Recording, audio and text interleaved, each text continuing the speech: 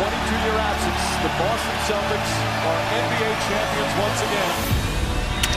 Back to full. Red Sox fans have longed to hear it. The Boston Red Sox are world champions.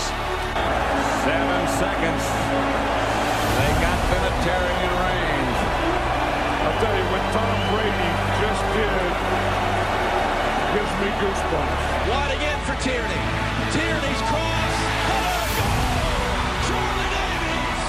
Lucic, top of the circle. Horton, the drive, score! The Bruins knock out Montreal!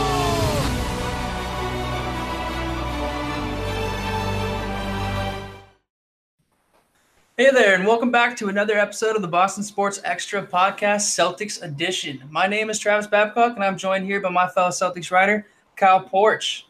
What's going on?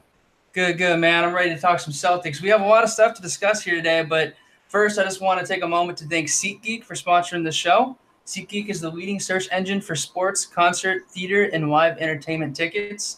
SeatGeek is offering $20 off your first purchase for the listeners of our show when you use the code BSE at checkout. Pretty cool stuff there for SeatGeek.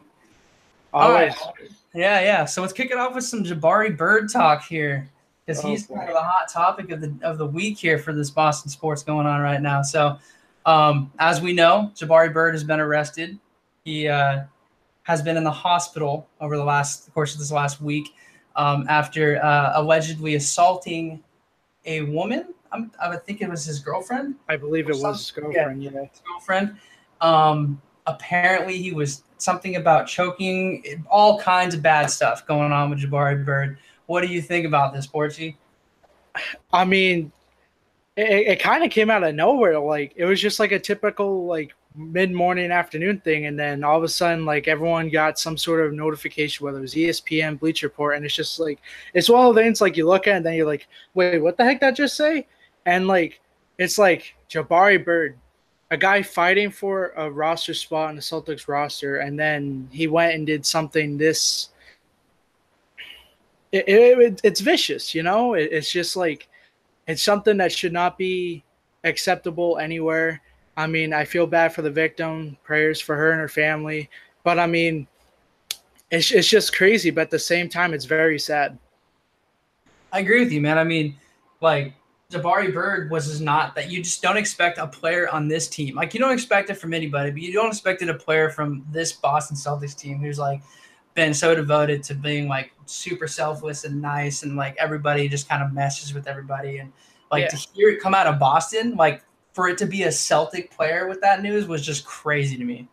I just couldn't believe it. Do you think he's done? He's no place in this league anymore? I mean, it shouldn't be a place in any professional sport or even just real life. I mean, we can kind of take what's happening with Roberto Ozuna right now and kind of compare the situation because they're identical. But at the same time, Roberto Ozuna shouldn't be allowed to pitch. He's currently standing trial. He shouldn't be allowed to play. But, I mean, he's playing because he's a bigger name. Jabari Bird, he's basically a rookie-type player. I mean, he had no minutes, barely any minutes in the professional league anyway. I mean, I just don't see him bouncing back from this. What's interesting to me is when I think of Ray Rice, okay? Because Ray Rice, he was caught on video. Maybe the difference here is that Ray Rice was caught on video. But, like, this Jabari Bird incident wasn't that major, like, cover of ESPN News. It may have had to do something with the fact that he's a guy fighting for a position on the team. But it was kind of swept under the rug a little bit, I think, by the media. Yeah, I mean, especially like nowadays, because you're hearing it so much from the NFL. You're starting to hear it now a little bit in MLB over the last couple of years. I feel like coverage, like especially major coverage like ESPN, they don't really want to talk about the negative aspect of it because it brings up more conversations than what league owners and commissioners want to talk about. It's uncomfortable, and everything uncomfortable usually gets swept under the rug because no one wants to talk about it. Because in order to handle something, you need to talk about it first. And without the conversation, we don't get progress. And that's why these occur. Right. Well, with Jabari Bird set to be, he's not going to be released by the team. I heard that the way they're going to play it, Boston's going to play this is they're basically letting the NBA kind of figure this out, and because it's a violation of NBA rules, Boston's going to save some salary cap here by not releasing him and making the NBA basically like ban him essentially. So when that happens, because it's going to happen, somebody's got to fill his role. And I know two things. First thing, let's get this out of the way here real quick, because I don't know if Marcus Georges-Hunt is our answer. He was worked out by Boston just over the weekend, and he played 42 games for Minnesota. He averaged a point a contest. He's basically a G League player. Yeah. Do you have any take on Marcus Georges-Hunt? I mean, interesting story enough. I believe it was after last year's draft. We signed him as an undrafted free agent. And the dude was an explosive player from Georgetown, I believe he was from. And dude was just phenomenal offensive threat. But it just never translated to the NBA. So he ended up going to Minnesota. Kind of just like that guy, like, oh, we're down by 20. Go in, just make it, just protect what we got. Mm-hmm. But I just don't see him being this pivotal, especially a team that can go deep in a playoff run. I feel like the answer is in, I don't know, maybe a man named Jamal Crawford. My boy Jamal. Jamal Crawford would be huge benefit to joining this Boston club. Yeah, I'm stoked by that news that came out today with him. Adam Kaufman of WBZ News Radio, he's a big Boston reporter. He came out with some information saying that they have mutual interest. I know that Jamal Crawford's been linked to a lot of big name teams because he's at the tail end. He's at the twilight of his career. He's 18 years pro. I mean, the dude has been everywhere. He is looking for hardware. He's looking for a ring before he retires. And I think you're looking at Golden State or Boston, right, at this point? Yeah, because I was reading additional reports from, can't really call them 100% reliable sources because it was on Twitter. But there are three teams he's looking into: is Boston, Golden State, and the Rockets. Sure. And all championship contenders. I mean, the Rockets, I would say, have a harder run to the championship than the Celtics or the Warriors. But I mean, he's a guy that fits in multiple ways. He can shoot beyond the three very well. Mm-hmm. He's a very good offensive player. Beautiful passer. Some of the best passes I've ever seen in a game came from him. But not only that, is we have so many guards. And it kind of helps the boy that we've always been talking about, Terry Rozier. Mm-hmm. Jamal Crawford's, he's won how many Sixth Man of the Year awards in his career? He's won three. He can, especially with Rozier going finally back to the bench, he could literally be the one-on-one mentor for Terry Rozier. And I feel that's a solid, even if we pick him up on veterans minimum, that's a solid pickup. I agree, man. The one thing he doesn't do well is defend. That's the one. This is one knock his whole career. He can't defend. I want to say Kobe, but honestly, to be honest with you, Kobe's actually a pretty good defender. Really good. Mamba mentality. Offense only. No. He brings that vet presence, offensive spark. Agree with you 100%. He put up 10 points per game last year in Minnesota. If he came to Boston, I'd expect a little bit less of a role. I think Boston would be looking for more of a vet mentor, more of that type of like veteran leadership. Because we're so young, Al Horford's been kind of carrying the load here as far as having the old guy on the team, throw another one on there. But yeah, like you said, he's won 3 Sixth Man of the Year awards. His last one was in 2016. 2 years ago, man. Yeah, 2 years ago, he was Sixth Man of the Year. Yeah, the dude's 38, but he still plays like a solid 30-year-old. Yeah, I mean, I wouldn't expect huge role. Yeah, I mean, I don't think, because we're so deep at guard position. I just don't. I mean, he would get minutes because he's been around, but I just think his veteran presence. Yeah. Sure. I mean, to go along with what you're just saying, I mean, I can't find a position we're not deep in. Mm-hmm. We got multiple people everywhere. Yeah, I mean, lengthy and switchability, big time. And he fits that. I mean, he is long and lengthy. He doesn't defend, but he can put him in a couple different positions on the court, and he'll do his job. Exactly. Not only that, is he's always been touted as a great clubhouse guy. He's always a great locker room presence that like everyone wants. Mm-hmm. Especially chemistry goes a long way. It's so underrated in sports, but you cannot tell a team Well, a team that's won any sort of championship, they always have some sort of great chemistry. You don't see a bunch of selfish players winning a ring. It doesn't work like that. I mean, look at Golden State. Yeah. They are the epiphany of great chemistry. And I feel that's a huge part of their success. That's also why I don't want him to go to Golden State. Everybody goes to Golden State these days, man. Yeah, I mean, Jesus. Be the first guy.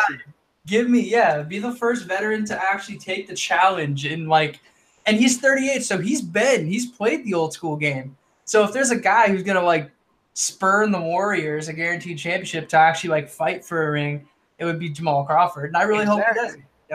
And going from team to team, I think Eminem put it real clearly in his new album. He's been put through the ringer. Jamal Crawford, that boy's been through war and back, and he still doesn't have the ring. I feel he comes to Boston, we might be able to get you that ring, pal. That's right. I mean, that's not me, man. I want a fighter. Boston likes their fighters, So, you know who else is a fighter? Gordon Hayward. And my boy's back. And he's back, baby. He in his recent presser, he's announced that he's 100% ready to go. Ready to go for training camp. It was reported that he was going to be ready to go by Brad Stevens a couple weeks ago, but hearing it from Gordon himself, it's a lot more soothing. How excited are you, man? I mean, this stems back all the way to the Independence Day, July 4th, 2 years ago. Everyone was anticipating, especially when it broke out that he signed, but he wasn't actually sure. So you were on hold for 5 hours to hear the same thing. And then just the build-up. I mean, his first preseason with the Celtics, he looked amazing.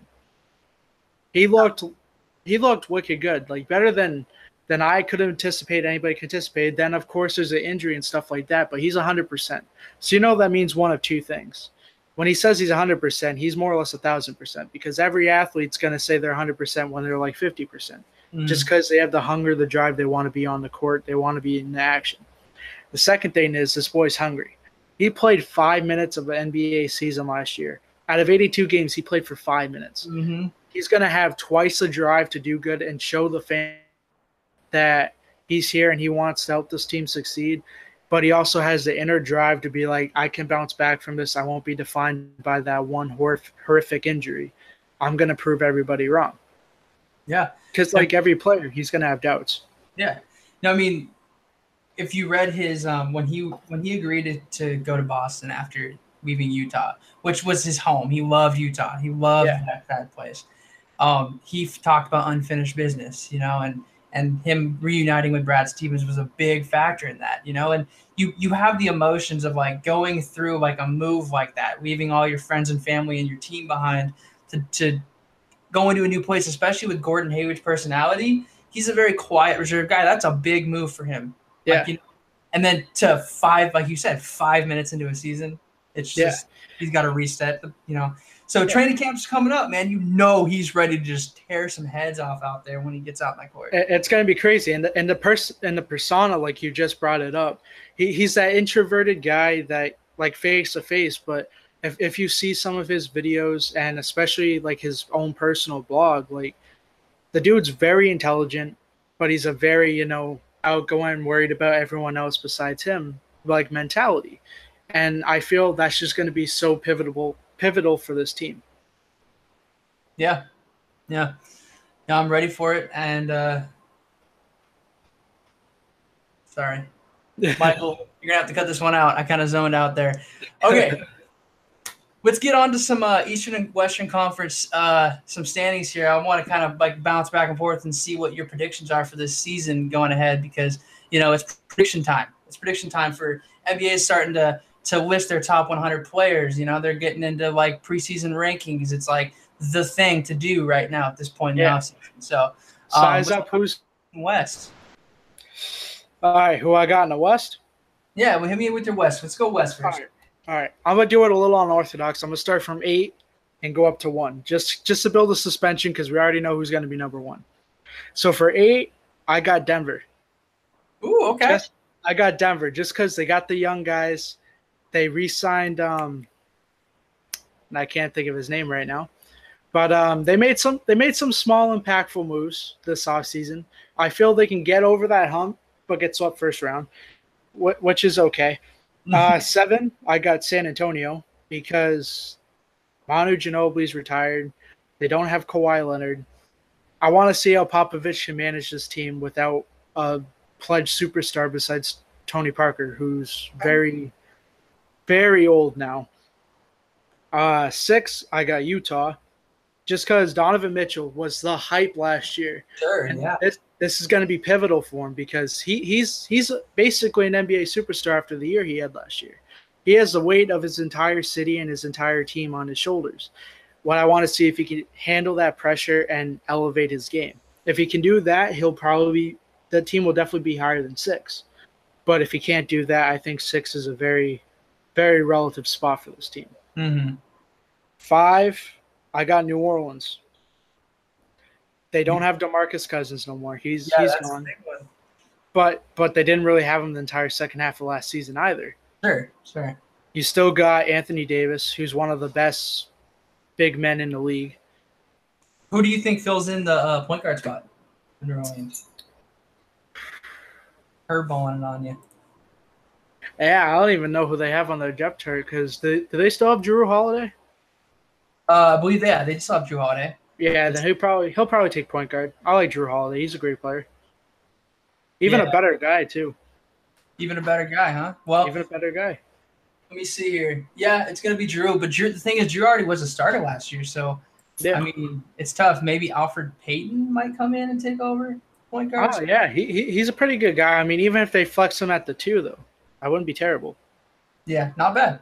I mean, that's a good guard duo. The tandem's there. Let's just see if they can coagulate and stuff like that. For 4, yeah, I think I'm on 4. I got Oklahoma City. Okay. Actually, no, I'm gonna put Portland there. Curveball, all right. Yeah, just because huge OKC fan. They're doing pretty good. But I mean, Portland, Damian Lillard, superstar, low-key good rapper too. The team's got it. They've had the roster to compete for the last 3 or 4 seasons now. And it all depends when they're going to attack. I mean, you can have the best team in the league, but if you guys don't play, you're not going to get to the big show. And I feel that's just a statement with them right now. Mm-hmm. For 3, I got OKC because Russell Westbrook, Paul George, Steven Adams, one of the best centers in the league, if not the best center in the league. Adams. He is so underrated. Throughout the seasons, when you get coverage from OKC, you don't hear Steven Adams. You rarely hear Steven Adams, unless when you get kicked in the balls by Draymond Green. you don't hear Steven Adams. He's the best. He's statistically the best offensive rebounding center in the league. Really? I believe, yeah. I believe that. Last time I checked, I'm pretty sure he averaged like 8 offensive boards or something. The dude's phenomenal. I mean, great post offense. His defense is horrendous. Like, I don't really know many centers that are getting past that guy. And he's the youngest of like 13 kids, so he knows how to be bullied around. He can handle a 7'2" guy. Mm-hmm. Like, enough said with OKC. 2, I have a feeling Houston's not going to be able to retain the number 1 spot. So I'm going to put them at number 2 just because just the way they collapsed in the final game. I just don't see them building up that momentum again and stealing the number 1 spot like they did last year. I just don't see it. And then number 1's obviously going to be Golden State. Not much to talk about there. They're stacked. They're loaded. Yeah. DeMarcus Cousins helped them even more. Thanks, bro. They only just added a guy who averaged 26 and 11. For like $5 million. Thanks. DeMarcus Cousins, if you're hearing this, thanks a lot, pal. All right. No, that's good, man. The West is really tight. The West is talent. it's all talent, man. I mean, when I put my West standings in here, I had to kick some hard teams out. Like, I had to make some hard decisions, down at the end. Because I think there's teams in the West like 8, 9, 10 that could be 7 or 6 seeds in the East. Like, I'm just gonna be honest, the East just isn't as strong. We all know it. Yeah. So Yeah, I mean, my lineup's a little bit different than yours. I have New Orleans at 8. Okay. I have them a little bit lower, only because of the loss to Marcus Cousins. Yeah. They're still a playoff team. Yeah. I just I don't really see. I see them just a slight fallback with losing Rondo is my whole thing there. Yeah. Portland at 7, so we have a much different flip flop there with Portland. That was a tough decision for me because Damian Lillard came out. I know with the podcast a couple of weeks back where he was saying, "Oh, we're gonna, we have the makings of a championship team and everything." So yeah, no, you got Portland there. Denver. I'm just gonna list a couple of these here. We got Denver at 6. LA. I have to mention LA, Porchy, because you didn't mention LA in here. What about LeBron? So you can't. I know the Lakers are a playoff team, but I left them out with an intention. I left the Lakers out with the intention of I want to see how LeBron can manage this young core of guys. We know LeBron can do it. We know they're probably going to end up in the lower half of the conference. But, I mean, LeBron's LeBron.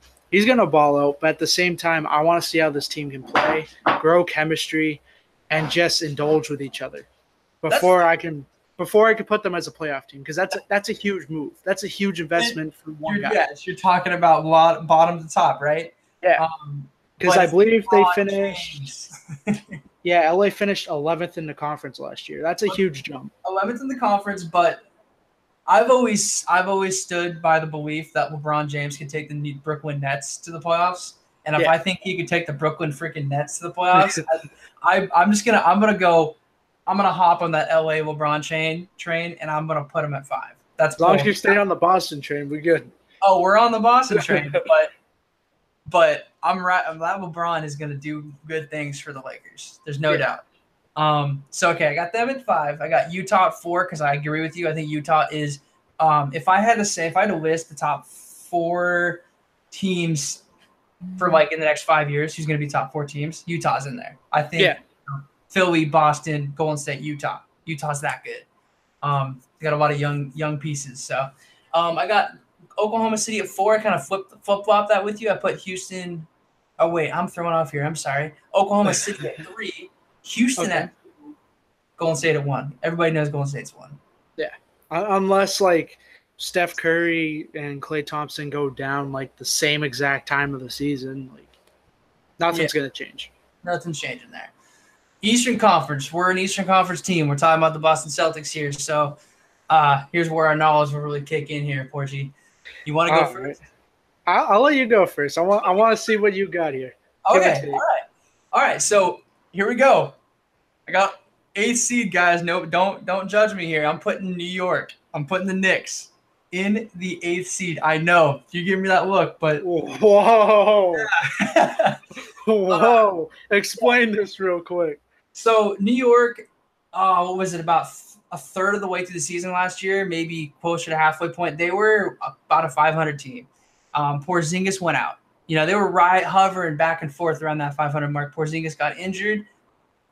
Dive bomb, just nosedive into the lower half of the standings. So I think Porzingis coming back. The thing about the Eastern Conference is you don't have to be that good to make the playoffs in the East. And I understand that, but didn't they just release Enes Kanter too? They did. I'm the unicorn, man. I'm hopping on that unicorn's back. Hopefully you don't break his damn back. Boston's playing New York in the first round. We're going to get a Boston-New York matchup. Spoiler alert for the number 1 seed there. Washington's going to fit at 7 because John Wall and Bradley Beal are just too savage of a backcourt to just not put them in the playoffs. Yeah. Miami's at 6 for me. I put Miami up. I think that they are such a fun team. Their fans are awesome. They have a great vibe going on right now with Goran Dragic. Dwayne Wade's coming back. I believe Miami can make the playoffs, and not just make the playoffs, but I think they can make some noise for that 6-5, maybe 4 seed like we saw last year, where they're all tight. 6-5-4 last year was great. Yeah, so that was a huge part. Yeah, so the 6-5-4 matchup for me is not changing much. I got Miami at 6, Indiana at 5 because Indiana's always there, always middle of the pack in the playoffs, and Milwaukee at 4.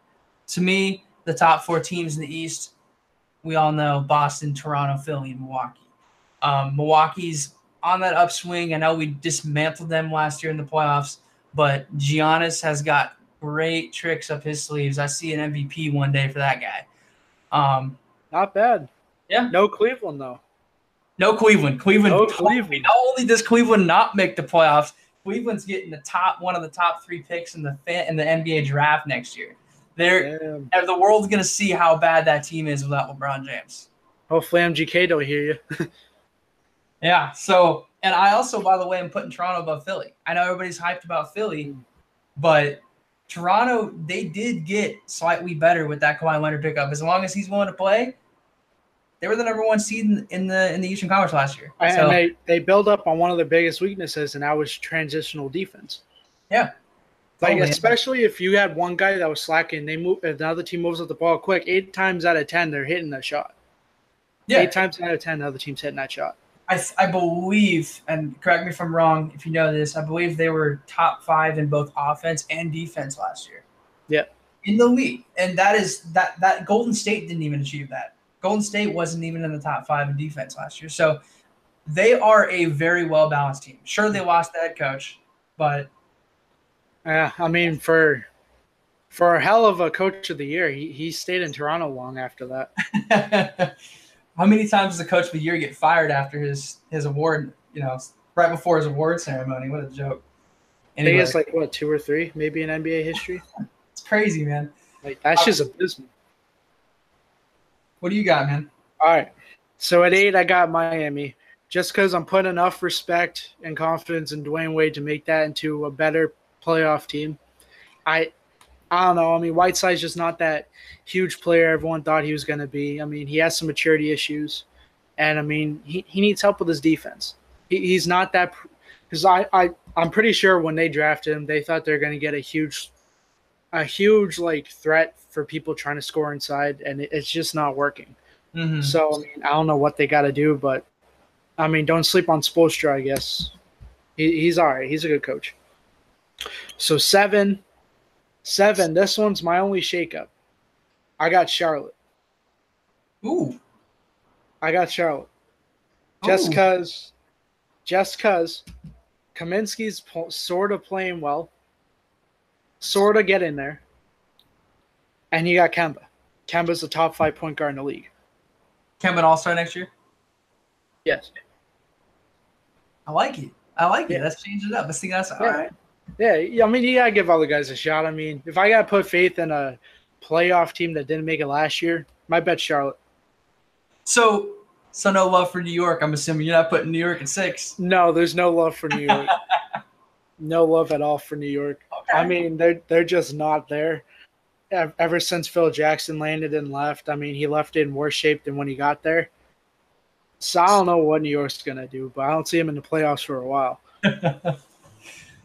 Just God, Porzingis, if you get the chance, just bail like everyone else. Literally, like, I feel so bad for him.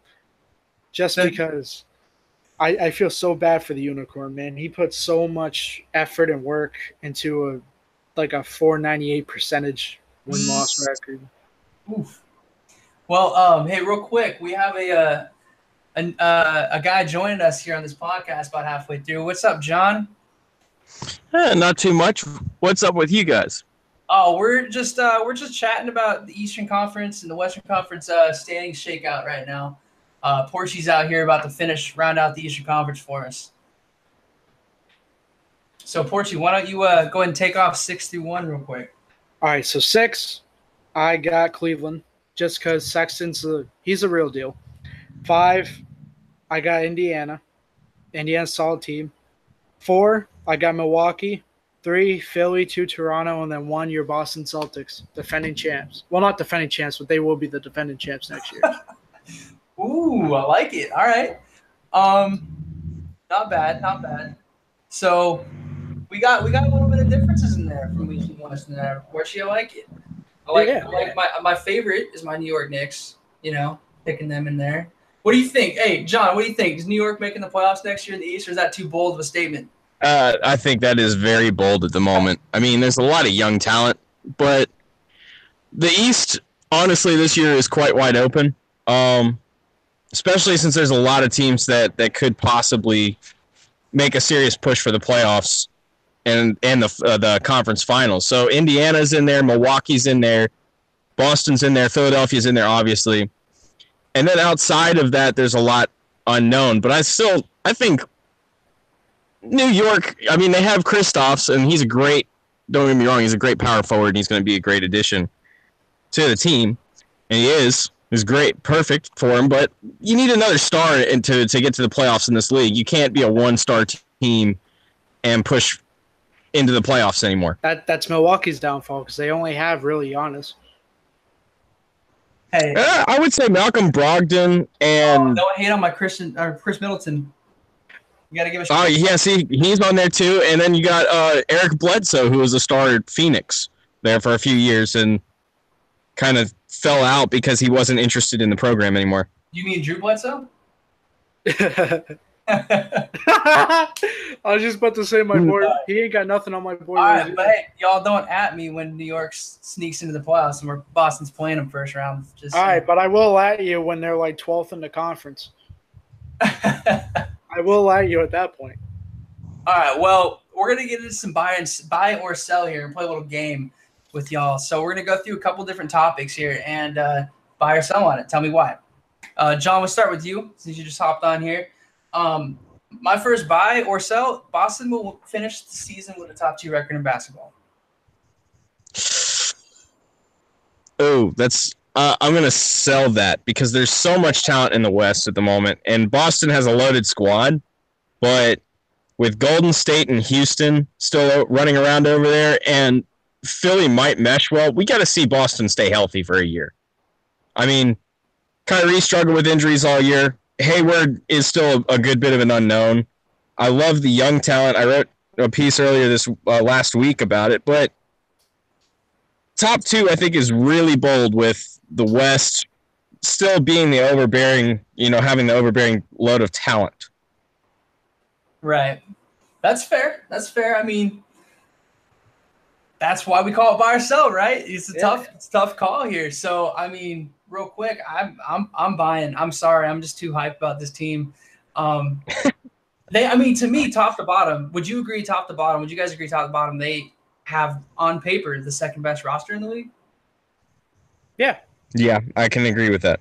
Yeah. So Toronto was they led the East last year. They had the 3rd best record in the league, correct? Yes. Boston's going to surpass them this year, so that's not an issue. You talk about when it comes to the top 3 teams in the league, to me, it's Houston, Golden State, and Boston. Did you guys think, for example, do you think Carmelo Anthony helps Houston, or do you think it's going to do kind of like what it did to Oklahoma City and kind of almost hurt them in a way? That's my thing. I don't know if gel-wise it's going to work enough for – He's just going to be there. He takes too many shots than what he's worth. OKC, he took 17 shots a game, and he barely averaged 15 points per game. That's terrible. Yeah, takes a lot. You're not 25 years old no more. Be the role player that you were signed to be. Take 8 to 10 shots a game and pass the ball. I think Mark D'Antoni still is top 3 coach in the league right now. I think Greg Popovich is starting to kind of fall out of that, especially with Brad Stevens pushing him. D'Antoni is an offensive mastermind. Yeah.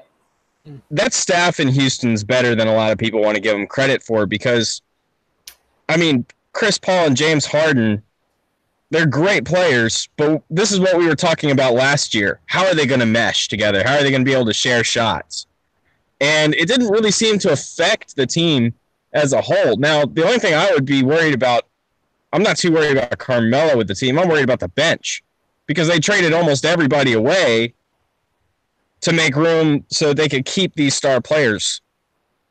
And we all know you got to be at least 9 deep to really make a serious push. But again, this is what we talked about last year. It didn't seem to hurt Houston. It's fair. Yeah. So, Porchy, based on that, are you buying or selling? Well, I mean, it's like an auction house. You're always going to have someone buying something. You're always going to have people selling something. I'm buying on the Celtics team. Okay. And just to throw a little fire to the coal system we got going on here, I think they're going to have the best record in the league. Whoa. I think they're going to have the best record in the league. And I'm going to explain why. So everyone's scared DeMarcus Cousins to the Warriors is going to be the backbone, be all, say all. They're going to be better than when they won 72. I say no because it's reported he's not going to be able to play till around January. So he's missing almost half a season. And at that point, he would have been off the court for about a year in like an actual NBA game. Yes, he's going to be around the guys, building chemistry, but his game is totally different from Golden State's game. Golden State loves passing the ball. They love getting the guy open shots around the perimeter, and if they need that big guy to score, they can. DeMarcus Cousins will sit there with the ball for 10 to 15 seconds and drive in and try to work one guy. It's a different system, and that's why I've kind of said from the beginning it's a bad fit. And they just got him for the name, and he just joined on for the ring. I feel Boston as a team that they all fit for the same system, and they all played for each other and not for themselves. And I feel Eastern Conference is a lot easier to get wins than the Western Conference. So, yeah, I like Boston with the number 1 record. Interesting. I mean, if they all stay healthy, who knows? I think, John, I think you hit it right off the bat when you said we need to see this team play as a unit healthy before we make any crazy calls, Okay, well, let's move on, guys. Do you guys think Boston will have a surprise All-Star this year? You buying or selling?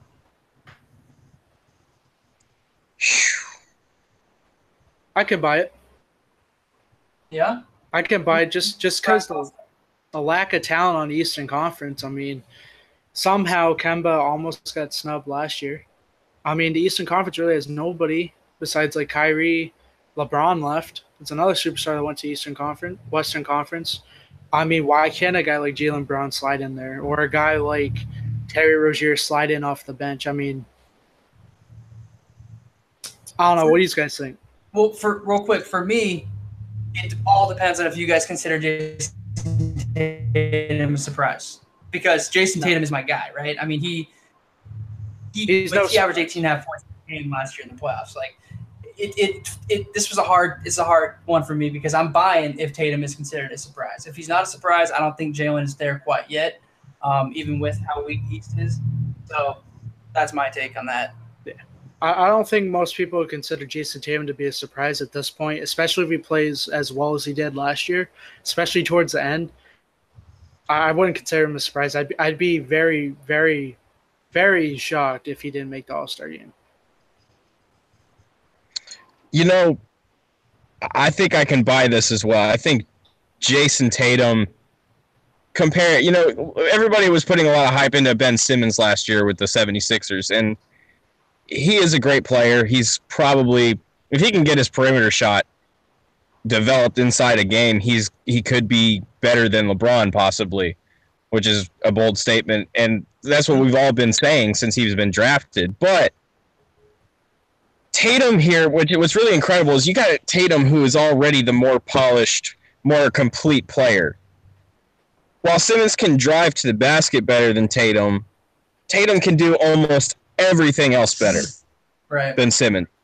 So if Tatum gets snubbed this year, assuming he stays healthy,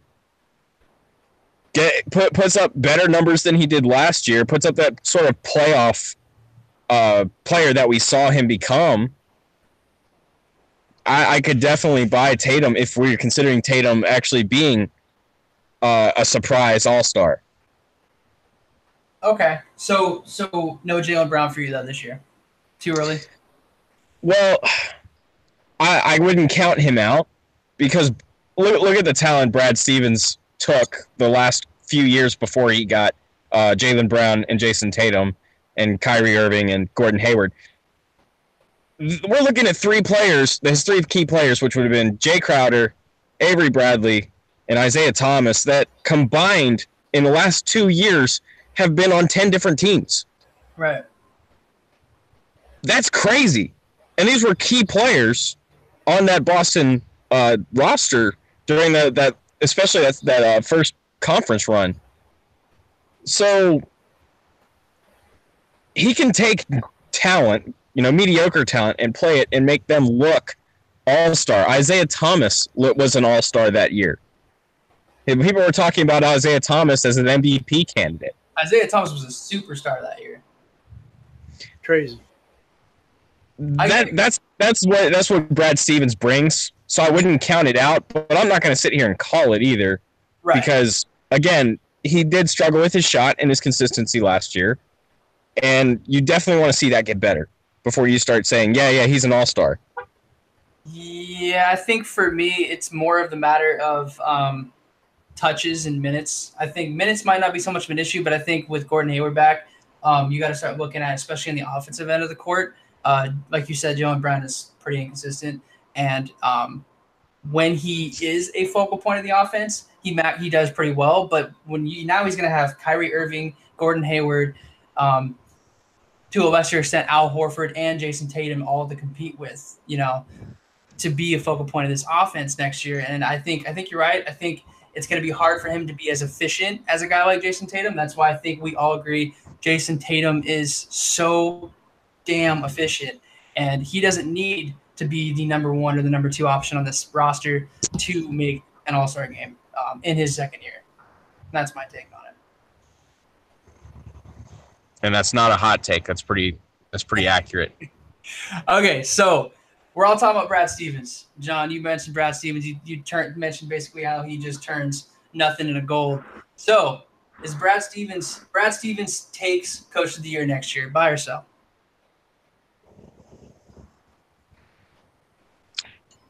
Definitely, I want to say buy. I think he should have had it last year.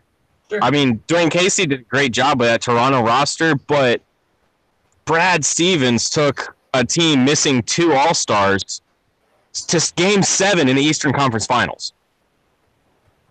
Like the fact that he didn't win Coach of the Year for just because it wasn't a lot of players that just have been sitting on the bench waiting. They're going to be All-Stars too. He took mediocre talent and put them through the playoffs. So it just baffles me that Dwayne Casey won Coach of the Year over Stevens. So, I mean, I want to buy, but is the media going to back this up too? Because the media doesn't seem to want to give Brad Stevens a break for anything.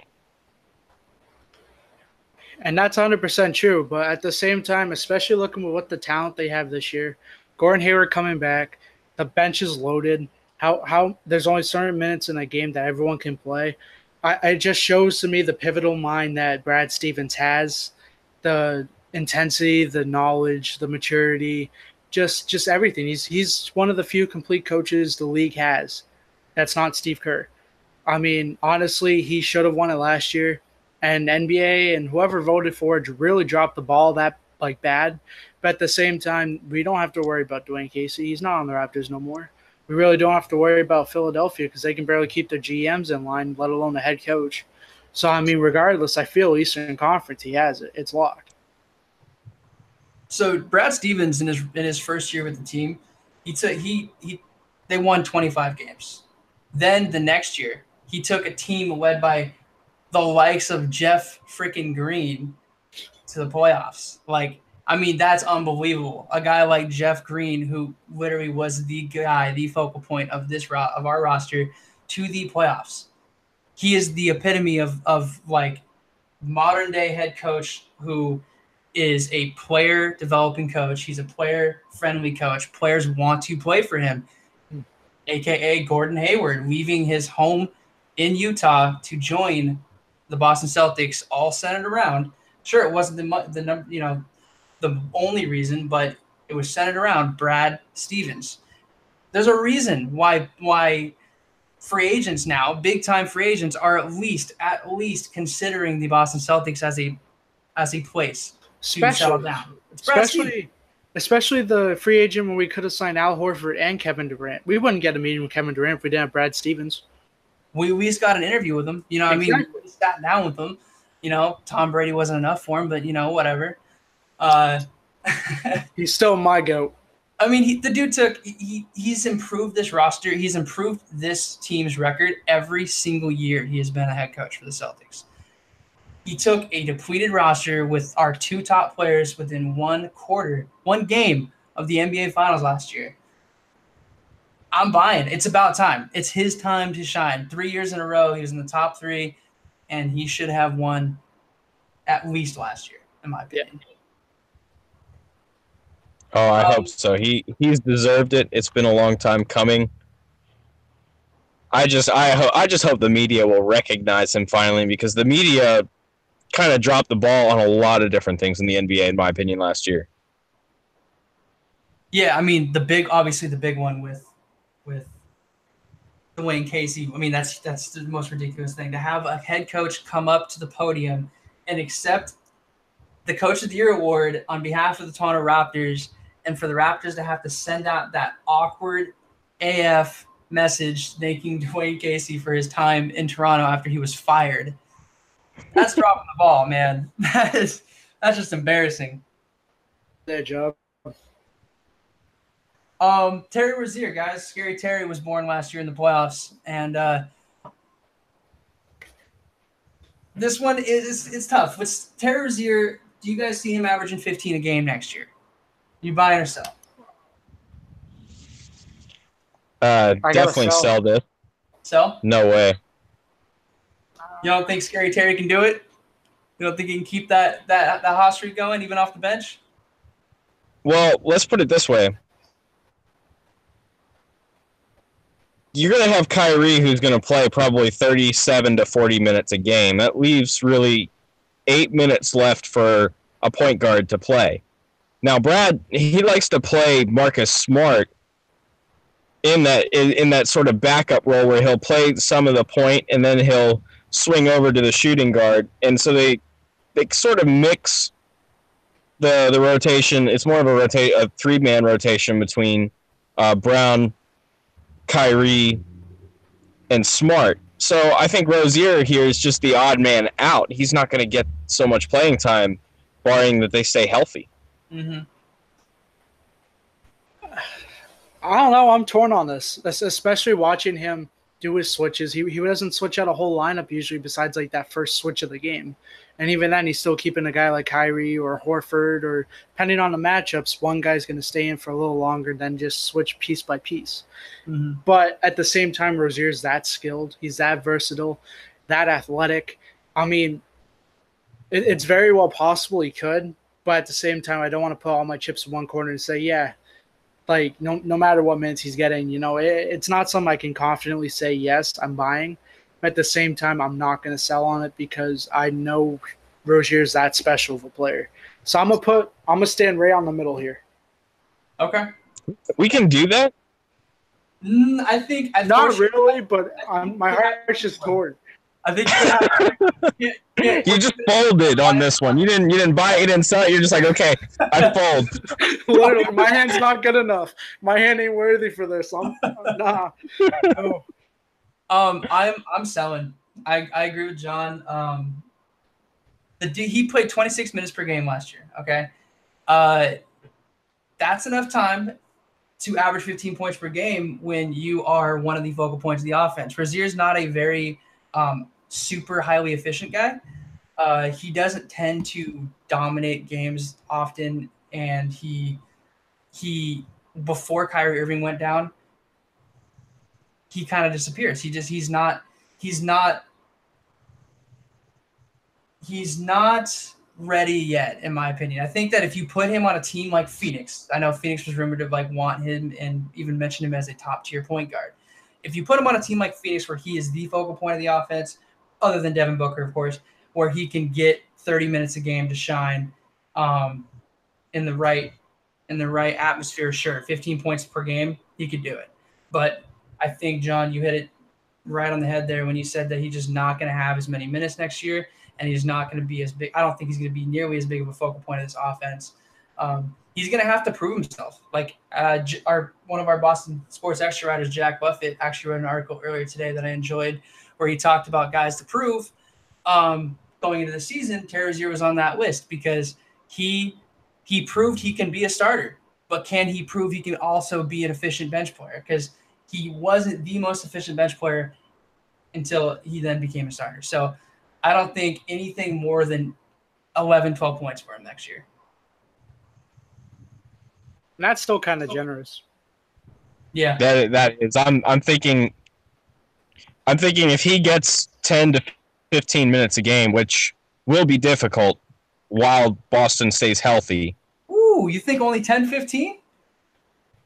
Well, as I said, he's going to want to rotate between Brown, Tatum, and not Brown, Tatum, Brown, Kyrie, and Smart.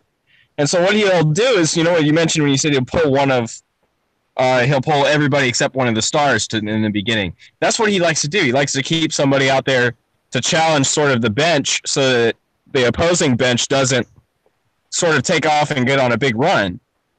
So what he'll do is he'll leave, say, Kyrie in, and he'll bring in Smart to play the shooting guard. And they'll play that for about 5 minutes, and then they'll move Smart over to the point, and they'll bring Brown back in. Right. And that's what I'm saying is I don't know if he's gonna make it to 15 minutes a game, honestly, because there's just not that much time in the game for him to fit into that sort of revolving door at guard. Smart's going to get a lot of playing time because they're paying him $12 million a year. He's going to be the sixth man in this offense. But if Smart can average 10 points a game, Rozier can do it. Rozier's a better offensive player. Agreed? Right? Yeah. And Rozier, he played 26 minutes per game last season. I understand Gordon Hayward's coming back, but that's 26 minutes per game across an 82-game season where Kyrie Irving played in 60 of those games. You know what I mean? So, even with Gordon Hayward coming back, I don't see his role dipping anywhere under 20 minutes per game. My opinion. Kyrie was injured twice throughout the year. The first time it was he missed a few games and then came back with the mask. And then the second time he missed that whole, was it a month and a half? And then the entire playoffs. Mm-hmm. But he did play in 60 games. He only missed, I know he was injured several times, but he only missed 22 games of the season. Yeah, I don't know. Let's talk about Mark Smart. Do you think the guy can shoot 35% from three this year? That's setting the bar low, guys. I'm saying 35%. That's low, but do you think he can achieve this? The guy is a 29% career shooter. All right. So in thinking about this, and I'm going to put my serious sincerity cap on, I believe he has the momentum. He has the drive to do it. He has the hunger. He's the bulldog of this Boston Celtics team. I feel if he could dig down deep enough in his back pocket, we might be able to see at least 32% this year. I'm selling on 35. I give him 32% on his best. All right. What do you think? Like that curveball. See, what I'm thinking is there's two good ways that guys react when they get paid money, and this is across any sport and really probably any job in general. They either play out and they do really well, or they just disappear and sort of settle with that money. I don't think that Smart has the mentality to dip out and just sort of disappear from this because, Smart, it's a joke across the NBA. He is the master of the flop. That takes some passion to do what he does on a day-to-day basis. So I know he loves basketball. And also when you think about Kyrie may not be with this team next year, who's going to have to step up into that point guard position? Well, that's why they're paying Smart. Smart's going to have to. And he still sort of has to prove that he can play that point guard as a starter so that they don't go out and get somebody else to come in for a couple of years or whatnot.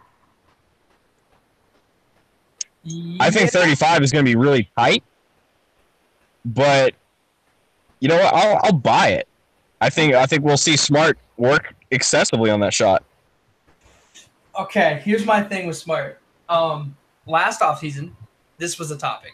This was a topic of interest. Can Marcus Smart improve his shooting? You know, we saw Tony Parker come into the league. He couldn't shoot to save his life, and now he's out there, one of the top 3-point shooters in his prime in the league. So, you know, there are guys who enter the league and can't shoot. And when you look at Marcus Smart, last year there were training videos that started surfacing where he was out there shooting, you know, Stephen Curry threes and in training camp and in pickup games, just dropping just trays left and right. Everybody was like, "This is it. Marcus Smart can shoot." Everybody get on the Marcus Smart, hype train. He's coming. He's coming. Hide your kids, hide your wife. And what did he do? He shot 30% from 3 last year, guys. I mean, Marcus Smart to me will always be just Marcus Smart. We didn't pay him, in my opinion, $12 million a year to shoot 35% from 3. We paid him $12 million a year because he's a winner. You know, he impacts winning. Every championship team needs that glue guy, that X factor to get you over the hump. The Warriors had Andre Iguodala. You know, the guy won MVP of the finals the first time they won it. So he's an Andre Iguodala type guy.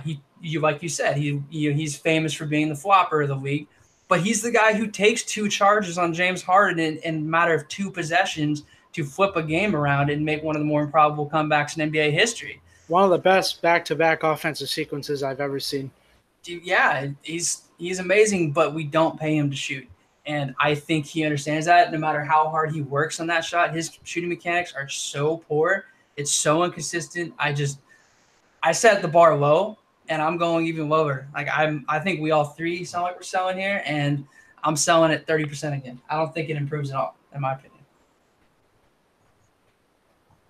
100%. Sorry, I don't mean to just totally bag him. I love Marcus Smart. He's probably my favorite Celtic because he's got the heart of a champion. But I'm selling on his improving the 3. He's been in the league for a few years now, and it hasn't seen any improvement at all. I just don't think he's going to get there. John, I want to start with you. We're gonna round this pod out with a hot take. I want to get a hot take as training camp starts. Let's get hot takes around. What do you? I've got a really good hot take for you. Okay. You can expect a fully healthy Boston team to score 130 points a game. Ooh. Ooh. Ooh. Ooh. All right. Explain. I'm curious. I've been running these stats. I ran a couple seasons where I tried this thing. I'm calling it the expectancy rate. And so you take the career numbers for every player on the team and figure out if they're going up or if they're going down. And you put a percentage on it, a multiplier per se, and then take the top 9 players that'll be in this rotation and add up those points and assists and rebounds and blocks and so on and so forth. It's been scarily accurate throughout most of the last few years in Boston. So when I ran the numbers through this year, I got 133 points per game, which sounds ridiculous. That's ridiculous. But Gordon Hayward and Kyrie and Jason Tatum, these are all big-time stars right now that are all capable of putting up 20 points per game. I'm not saying they will, but I'm saying just by themselves, they can do that. One of them can go off for 40, 50, and the other two can provide 30, So you can really, and the bench is so deep, you can expect this team to really score a lot this year. John, my Twitter handle is Celtics Hot Takes, and that was a hot take. I want to almost tweet that, and I'll reference you, but wow, that was whew. Golden State averaged 113 points a game last year. That was number 1 in the league. 130, I like it. That's bold. Do either of you guys know what the most points per game over the course of a season is for a team? I have no idea. No idea. I want to say it's somewhere around. This is not I am informed of. Not something you're informed of. I don't want to be wrong in this, but I'm just going to take a guess out here. I think it was the Showtime Lakers. Makes sense. I think it was Showtime Lakers. I think it was somewhere around 117, 118.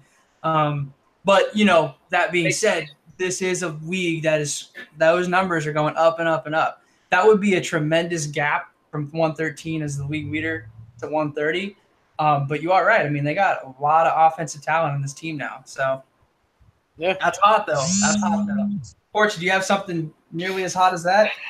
I don't think it's close to that because that was like borderline sun hot. But I mean, I'm gonna bring it down a little bit in the stratosphere for a second. And this one's a bit of a heartbreaker because we really love this guy, but I have a feeling Rozier's getting traded. Okay. Rozier's getting traded. I mean, I would say by trade deadline. Okay. Just because, like you guys have alluded this entire podcast, we have so much depth at guard.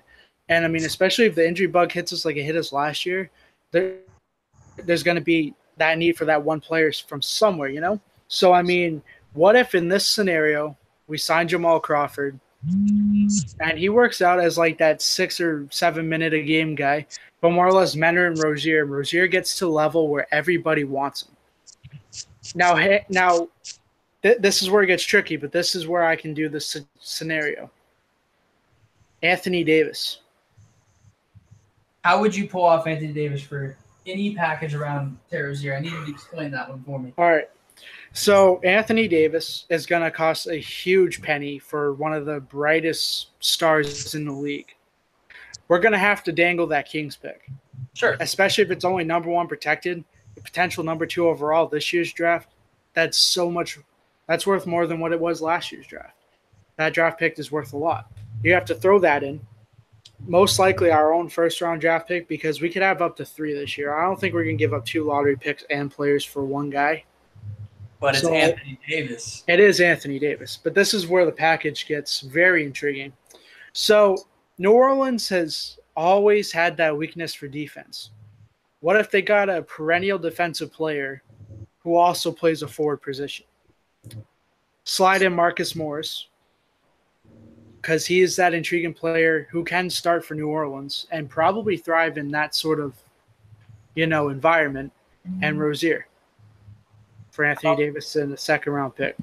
For me, you're going to have to give up a star, at least 1 star for Anthony Davis. We're talking an MVP candidate here. I mean, if we're talking Anthony Davis trade, if we're talking that, John, what do you got for if you were Boston Celtics, if you were Danny Ainge and you could offer the Pelicans something? Honestly, I'm not going to touch Anthony Davis. No? No, Really? I feel fine because I'm already playing Gordon Hayward and Jason Tatum in those forward spots, and I've got Al Horford as a center. I don't want to touch this lineup. Anthony Davis can go to another team for all I care. He can stay in New Orleans. What if a situation happens where, trust me, I love my boy Gordon Hayward, but what happens if Jaylen Brown Hayward goes down again? Hayward goes down again, or just something works out where Brown and Tatum take off and we have an expendable roster position at the forward guard position, or we could maybe consider a trade like that to bolster our front court. This would be a little bold, and it would be risky, and it would be gutsy, but it would be something I think New Orleans would be a little more entertained to take, and it's if I were to send a first-round pick and Jaylen Brown for Davis. Do you think if you were New Orleans, Porchy, do you think if you were New Orleans, you would take that, Jaylen Brown? If Anthony Davis is trying to get out, yeah, I'm going to take what I can get for him because San Antonio almost got nothing for Kawhi. Facts. Almost. But Kawhi and Davis are just 2 different players. Davis is on a whole nother level than Kawhi. I honestly, if I'm New Orleans, I'm not getting rid of Davis no matter what, unless I get a top 10 pick for this year's draft. Unless I get a top 10 pick for this year's draft, Davis isn't going nowhere. I feel that's like a huge centerpiece for them, just so they get a superstar. I agree with you. I mean, of course, the pick's got it. The pick has to be there. Like, you have to throw the pick in there. I don't think you can get away – even knowing that New Orleans might lose him, I still think Anthony Davis is a good enough player to where you have to toss that pick in there with a Jaylen Brown and a Terry Rozier and a Marcus Morris, like that, all of that. I mean, we're talking about a top 3 guy in the league. Would you guys – I mean – it's definitely up there for a good discussion. I mean, there's just so many different players that could be in that top 3 slot, but you cannot count Anthony Davis out. You know who I'm not putting in that trade is Jason Tatum. And No. Tatum Yeah, involved. no. No. Jason Tatum is actually a part of my hot take. Oh boy. Don't call me Celtics hot takes for no reason. Jason Tatum will lead the Celtics in scoring this season. It's not as hot as 130 points per game. I thought I would come in here with the hottest hot take, but Jason, I don't know. I can't. That one's bold, huh? Okay. I can't. He averaged 14. I'm not alone on this. Trust me. He averaged 14 points per game last year, right? Rookie year. Limited. He only had, I believe, a 19.2 usage rating, which is kind of like middle of the pack, slightly trending on the low end, but had almost a 30 on the effective usage rating, or no, not usage rating. Excuse me. I'm forgetting the term. Point being, he is extreme player efficiency rating. Thank you. He is extremely efficient in the touches he got last year. Dude averaged 14 points per game. I know that's a long way to go from 14 to 24 where Kyrie sat last year, but he had 18.5 points per game in the playoffs. He is talk about hype for this guy. Steven Jackson's out there calling Tatum. I don't know if you guys watched the Undisputed, but he was sent out there. He said that Jason Tatum's going to be a top 10 player in the league by season's end, by his second year. Grant Hill was getting inducted into his Hall of Fame, a couple weeks back, and he told in his interview, he said he thinks Jason Tatum will be on the way to the Hall of Fame one day. Dude hasn't even stepped foot on the court for a second year of basketball yet, and he's already being considered a top 10 player in the NBA and a guy who's already, first ballot Hall of Famer. He's hyped. He's got hype behind him, and I mean, he's got the skill set. We all know he's like a Kobe Bryant-esque type player. He worked out with Kobe, and Kobe straight up told the Lakers afterwards, dude, why didn't you guys draft Tatum? You guys loved me. Why would you draft Lonzo freaking Ball over there over a guy who basically emulates everything I did as a player? His mindset's great. He's very humble, hard-nosed, hard-working, great work ethic, great personality, coachable. Every coach he's had, Coach K just praised everything, had nothing but positive to say about Jason Tatum. Brad Stevens loves the guy. He's going to maximize opportunities. He's going to get more touches next year than I think you guys will admit to believe right now, okay? And he is the most efficient player in the Celtics. That's saying something because I think Gordon Hayward is also one of the more efficient players in the league. All right. That's my hot take. All right. I'm going to try to break this down for myself and people who are going to be realistically thinking like I do. Kyrie's going to play most of the 82 games this year. I really hope he doesn't miss 22 like he did last season. But, I mean, you get even 18 more games out of Kyrie Irving than 60. 78 games. That number is going up from 24.2. Oh, that's a really good take. I mean, because that could happen. In some weird scenario, that could happen where he just becomes the offense. If it gets to a point where Kyrie's passing the ball to him as soon as he gets to half court and he's running the system, then yeah. But I mean, I got my brain spinning a little bit. I like that. So I'm trying to think of why it won't work, but at the same time, it's but could it work? I feel like John's over there just holding back because he just wants to tell me how wrong I am. I know it. I can't discredit it after everything that you threw out at it. I mean, with all the points and stuff, so I'm saying it does sound actually possible. It is possible. It's highly unlikely at this point with Kyrie on the team. Yeah, but I mean, I played a lot of 2K last year, so I got to see him shoot. What was it? 17 straight threes, 25 times for a week. Yeah. That's not fair. Kyrie's 2K baller. You can't Dude, Kyrie's a cheat code. He's like James Harden in 2K. Him, Kyrie, and Steph Curry, they don't miss. Oh, I know, but it was a 2K interactive episode with where he went out there and they had a 3-point shooting contest. I think Rachel hit like 2. And He hit 17 straight. He didn't stop. Like, the dude's as consistent as it gets when it comes to his form and everything. So, I mean, it's not completely out of bounds. Okay, so if Jason Tatum doesn't lead the Celtics in scoring next year, who is? Who's the leading? Did you guys both say Kyrie? Kyrie. Hands down? Hands down. He is the guy facilitating the offense most of the times he gets the ball. He's going to have at least one touch every trip down the court that he's on the court. And he's got to be the most prolific scorer on the team. Plus the handles with the dishes. Did you guys see his like mixtape that came out a couple weeks ago? Bro, my ankle started hurting like halfway watching that video. I tell you. I'm going to be honest, guys. I'm going to do a lesser hot take and say that, honestly, Jason Tatum, like, when I was thinking about this, I don't even have Kyrie Irving as the number 1 scorer in this team if it's not Jason Tatum. I'm bringing another hot take in here. Gordon Hayward averaged 22 a game in 16-17 with Utah. Sure, Go ahead. That was also a year and 5 minutes ago, Travis. we have to watch him like facilitate with the Celtics offense before we can go spattering about like how good he did in Utah. He played 5 minutes in the Celtics uniform.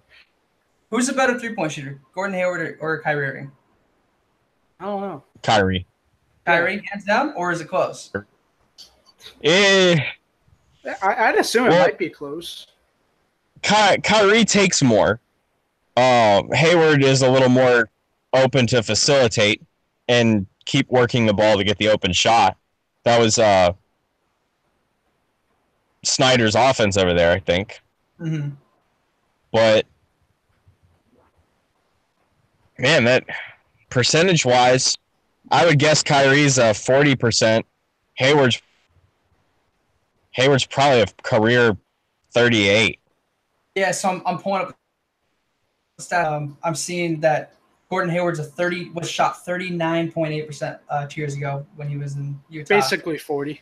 So right around 40. Kyrie last year for Boston shot 40 and shot 40 in Cleveland 2 years ago. So they're right next to each other in terms of percentage. But like if it's coming out of like that clutch shot you need that Marcus Smart messed up in LA, Kyrie's hitting that. Okay, so we can agree though it's pretty close, right? 3-point shooter. Who's a better pick and roll player? Pick and roll player. Gordon, right? Gordon knows how to use that screen. That's kind of that's what was so hard to stop about him. And Kyrie's not going to use the pick and roll as much because he's got the handles. He doesn't need it. Right. Yeah. But not only that, he has a guy like Al Horford who's sent a pick like every other drive. That's only going to enable him to do that much better. And, I mean, even at the guard tandem, we saw Marcus Smart take more pick and rolls from Al Horford than Kyrie last year. And it ended up one of them lobbing it to the other and ended in a slam dunk. And you know Tatum's going to do a ton of those this year too. Oh, yeah. Oh, man. Dude, Horford is so good at just running up and just be like, nah, go around, pal. I mean, I'm sidetracking here, but I can't wait to see Gordon and Kyrie both utilize the pick and roll with Al Horford next year because we're talking about Al Horford's would you guys agree, one of the best big man pick and roll players out there? Yeah. His decision-making in that situation, unbelievable. Yeah. So when you have Kyrie Irving, prolific driver, he's probably the best finisher in the league. I mean, close with Stephen Curry, those two right there. But you got a guy who can finish at the rim, and you got a guy like Gordon Hayward who makes the right decision 90% of the time off the pick and roll. The two together are going to put up numbers. I think both of them over 20 points a game, right? Maybe 20, 22 or more. So it's close. It's you can consider within reason that Gordon Hayward, if he does, if he performs like Brad Stevens wants him to perform, because we know that Brad Stevens was calling his name for years now. Yeah. He can maybe do it. Without a reasonable doubt, yeah, I'd say so. But, I mean, But Jason Tatum's going to do it, though, right? He's the actual leading scorer of this team. I think Uncle Drew's gonna have a sit down with his little nephew and show him the ropes. We'll see. And it's great to be a fan of a team where you can throw all these names as like your scoring leader. It's amazing. Yeah. Whereas when you got somebody like Charlotte, it's Kemba, and nobody's gonna. Nobody else is gonna put anything up over there. What, you don't think Frank can? Frank the Tank. I would put more trust in Nicholas Batum than I would Frank. Batum is low key though. Batum is low key. Like 1-on-1, the kid is sick. But he never gets that opportunity. I know. I watched one play on YouTube a while ago. I think it was like his rookie season or whatever. 1-on-1, dude. Oh my god. He put some random dude. I think it was Gortov for some reason. He put that dude on a spin cycle. Yeah. Well, guys, we've had a bit of a longer podcast today. That's fine. Awesome talking sports with you guys. We're gonna have to close this one out here. I got just record. The NBA record for the most points per game was set by the 1981-82 Denver Nuggets team. They scored 126.5 and 10,731 points through the entire season. Yes, I had to look it up. That's mind blowing. I would not have thought, especially 81-82 and 126. Yeah. That's unbelievable.